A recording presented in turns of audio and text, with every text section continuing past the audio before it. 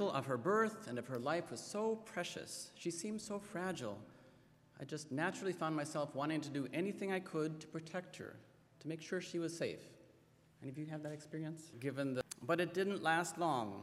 Pretty soon I was back to my old familiar ways of zipping along above the speed limit, driving more offensively than defensively, more concerned with getting where I was going than I was with living in the wonder at the preciousness of life. 25 years later, I've started driving more carefully again. Part of the impetus has been another new addition to our household, a new, or actually a used, plug-in Prius. It goes 11 or 12 miles on electric with regular driving, but if you drive really carefully, not worrying about getting up to full speed immediately, not worrying about the drivers behind you too much, and treating speed limits as maximums rather than minimums, you can get 15, maybe 20 miles on electric, which is enough to go a lot of places, at least where I live. And of course, the other reason I'm driving really carefully is that my understanding of what is happening to our world, to our planet, has shifted even since we got this car just over a year ago. I've stopped seeing it as climate change, something I've known for a while is happening, to seeing it as the climate crisis, a more immediate existential threat to life on the planet. It's not just about warmer summers and melting glaciers and stranded polar bears anymore, as if it ever was. It's about homes being destroyed and lives being uprooted. It's about whole populations migrating. It's about children dying. And it's about the ever-increasing likelihood of catastrophic disruption to the world that my daughter and her sister are growing up in. So I've started driving really carefully again, just like I did 25 years ago, when I was so keenly aware of the preciousness and the fragileness of life that I wanted to do anything I could to protect it. Now, an interesting thing happened after I preached a sermon a few months ago. It was a sermon about making the connections between humans and the earth and about the interconnectedness of existence. And of course, I brought up the climate crisis and what we need to do about it. Afterwards, someone came up to me and asked me if I drive an electric car. I'm kind of proud of my plug-in Prius. I said yes. But then she asked what kind it was. And what I said is a plug-in Prius. She pointed out that's not really an electric car. It's a hybrid. It's half gas. It's half electric. You talk a good game, but you're not practicing what you preach, was essentially her comment. I was a bit twerked about this, as you can imagine. And I told my wife about it, and she thought about it for a few days. And then she suggested, well, maybe we should just get an electric car when we can. Even better, of course, we should start driving less and certainly start flying less. If we're serious about the climate crisis and the existential threat it poses, maybe half measures like getting a hybrid and driving really carefully really aren't enough. Existential threats call for more than half measures. They call for radical actions. Actions that take seriously both the depth of the crisis and the preciousness and the fragility of life. And I wonder if that isn't true in other areas of our public life together. As I've thought more about it, I've realized that the climate crisis is not the only existential threat out there. For people dealing with the loss of a job or living on the edge financially, poverty and income inequality are not just concepts. They're very real threats to your survival, especially when faced with serious illness or other conditions. For those fleeing violence or drought or extreme poverty in other countries, seeking asylum or refugee status is not just an immigration issue, it's a matter of life and death. For women and trans people and those with black and brown skin, treatment at the hands of those with power is not just a matter of women's rights or LGBTQ rights or civil rights. It's a matter of being able to breathe or not breathe, to live or not live.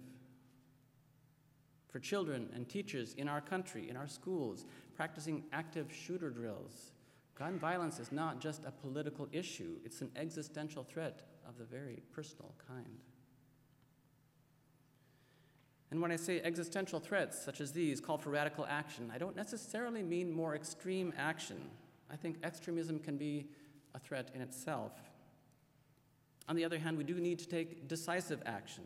Surely the time for dithering inaction has passed.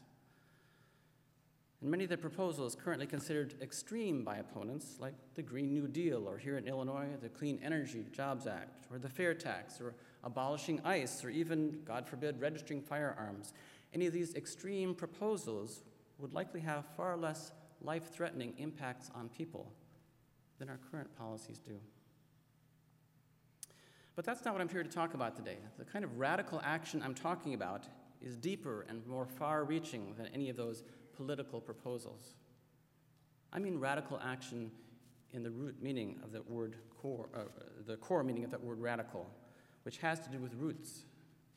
Radical action is action that addresses the roots of what's going on. I've read a number of books and articles in the last couple of years, particularly one called Daring Democracy by Adam Eichen and Francis Moore Lappé. These books and articles suggest that the roots of our current crisis have to do with three things: a lack of meaning or purpose in people's lives, in our collective life together, a lack of connection with each other, and a lack of agency, a sense of futility that we can do anything about the issues we face. Meaning. There's a certain nihilism, a lack of meaning underlying both our environmental and our economic crises. Without a deeper sense of purpose and meaning, life can just become about getting rich at the personal level, or about endlessly expanding economic growth at the macro level.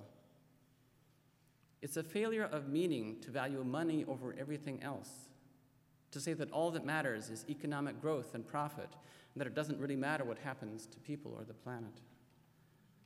There's a certain dearth of meaning in an existence which is simply about seeking material comfort for oneself and one's family. Eichen and Lappé argue that many of us long for a deeper sense of meaning, to be part of a purpose greater than ourselves, to be part of the larger whole and the greater good. And then there's connection.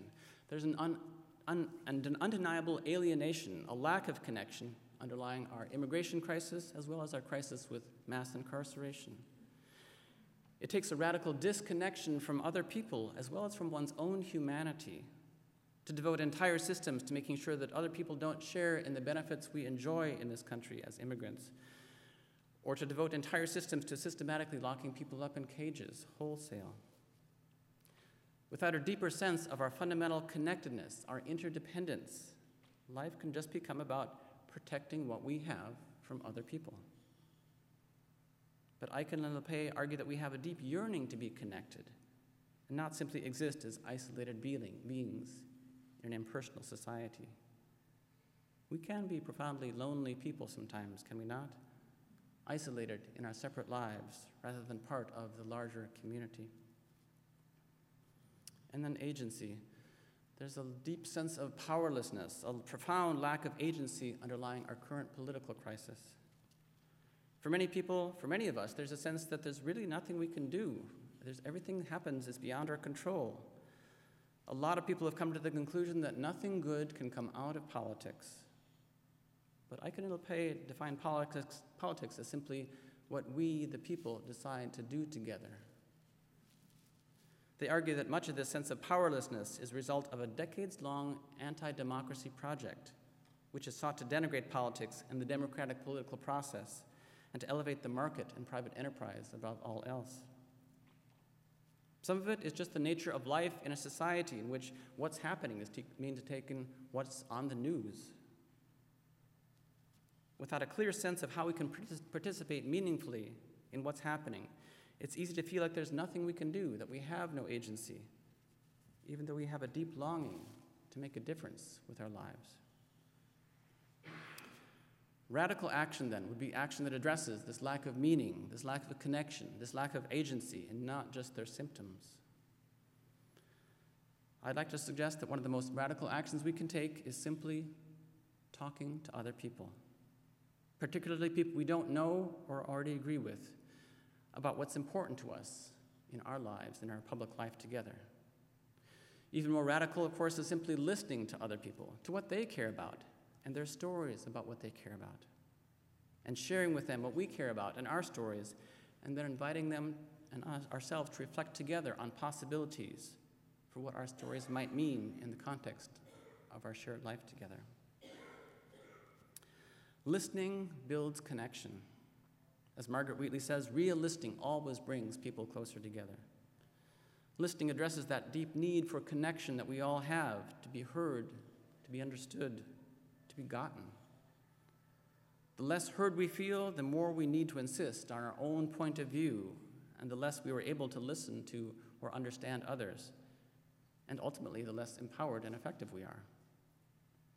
But listening connects us and opens up possibilities that just aren't there when we're not connected to each other. I've experienced this myself and seen it over and over again in congregations around the state. Listening deeply to someone about their stories and what they care about builds that sense of deep connection. Someone in Carbondale who experienced this just a couple weeks ago described it as beloved community between two people. Someone from Hinsdale remarked, one-to-one conversations joyously make an individual part of the whole. Radical action that addresses the roots of our current crisis might begin with listening to others in a way that grows connection, finding out what's important to others, and hearing what gives their lives meaning. Radical action might also be about finding and articulating our own sense of meaning and purpose in life, and sharing that with others. We each have things we care about, things that are important to us, things that we value, that give our lives meaning. Sharing that expands our sense of meaning. Sharing what we care about deepens our sense of caring and makes it possible for others to care about what we care about. And we might need to take some time to reflect on our sense of meaning and spend some time learning how to articulate that to others. We sang at the beginning of today's service, I've got joy like a fountain, I've got pain like an arrow, I've got love like an ocean. What are those for you in your life?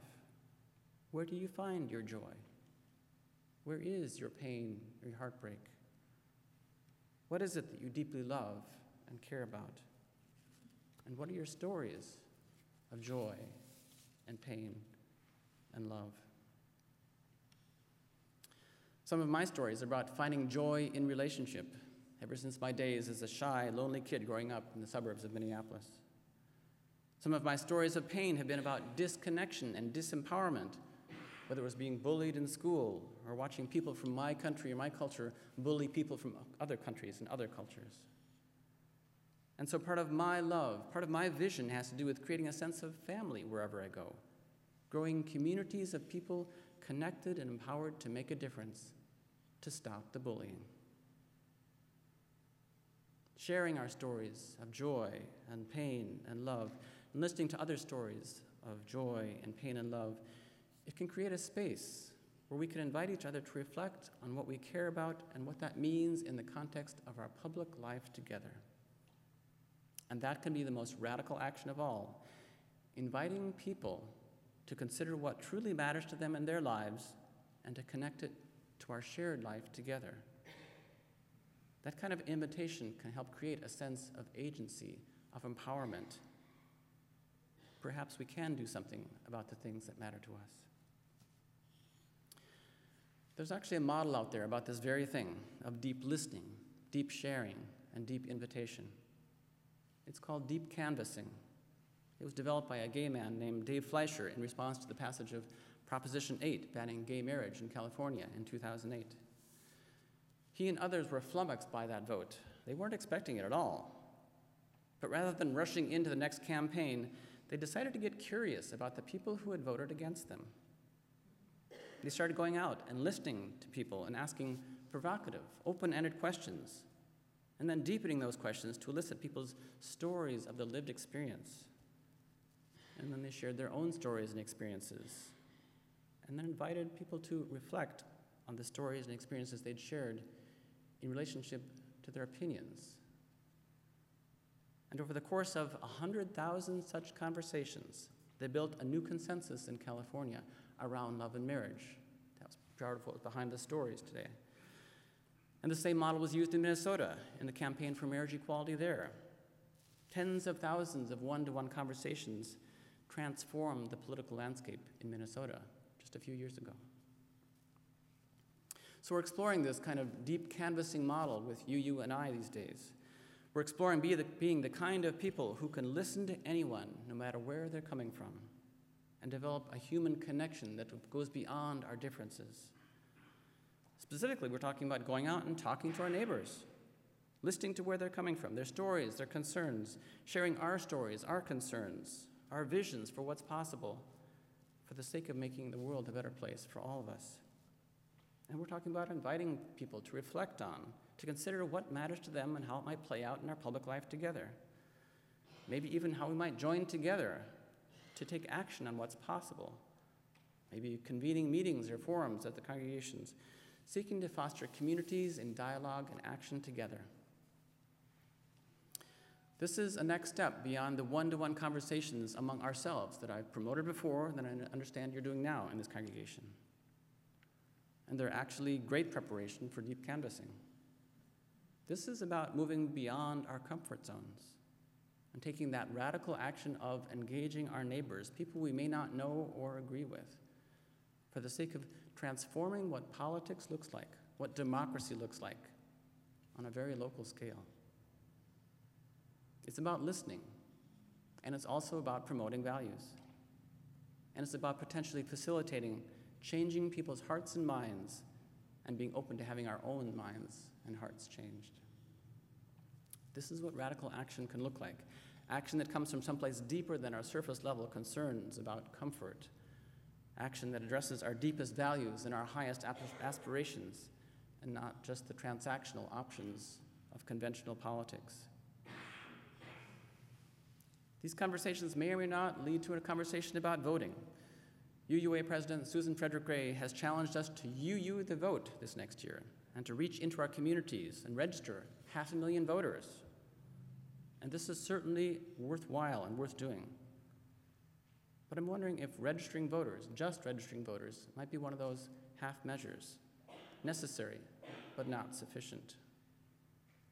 Because mobilizing people who already agree with us, or perhaps mobilizing those who don't, beyond that, we need to create the political will to act, to take those decisive measures about the urgent crises that face us.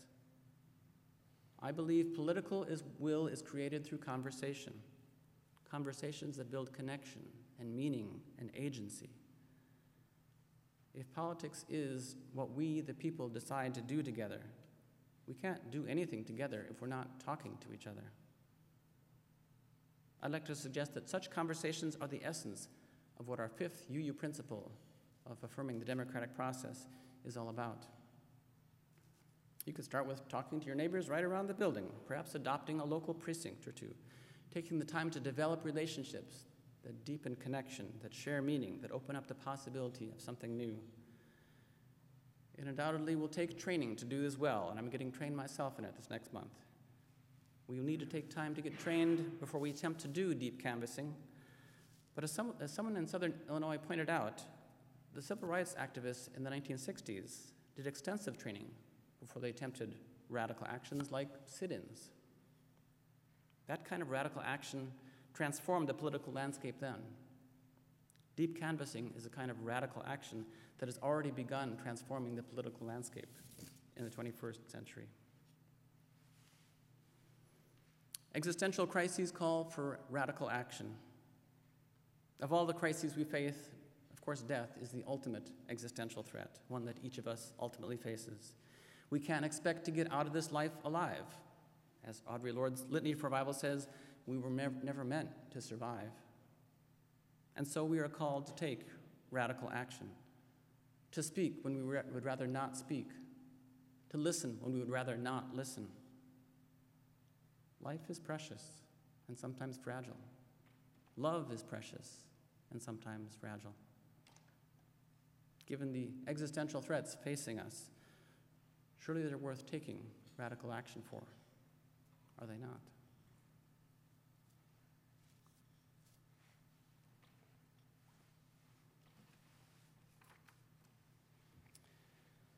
For our closing song, I will lead you in a new song by Melanie DeMore, who wrote this a couple of years ago. It's a very simple call and response song.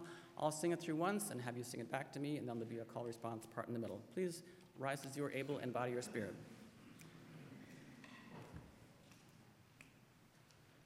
You gotta put one foot in front of the other and lead with love. Put one foot in front of the other and lead with love.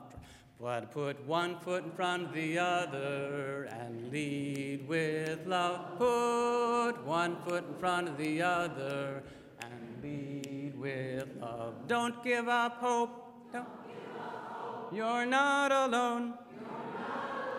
Don't you give up. Don't you give up. Keep moving on. Keep moving on. You gotta put one foot in front of the other and lead with love. Put one foot in front of the other and lead with love.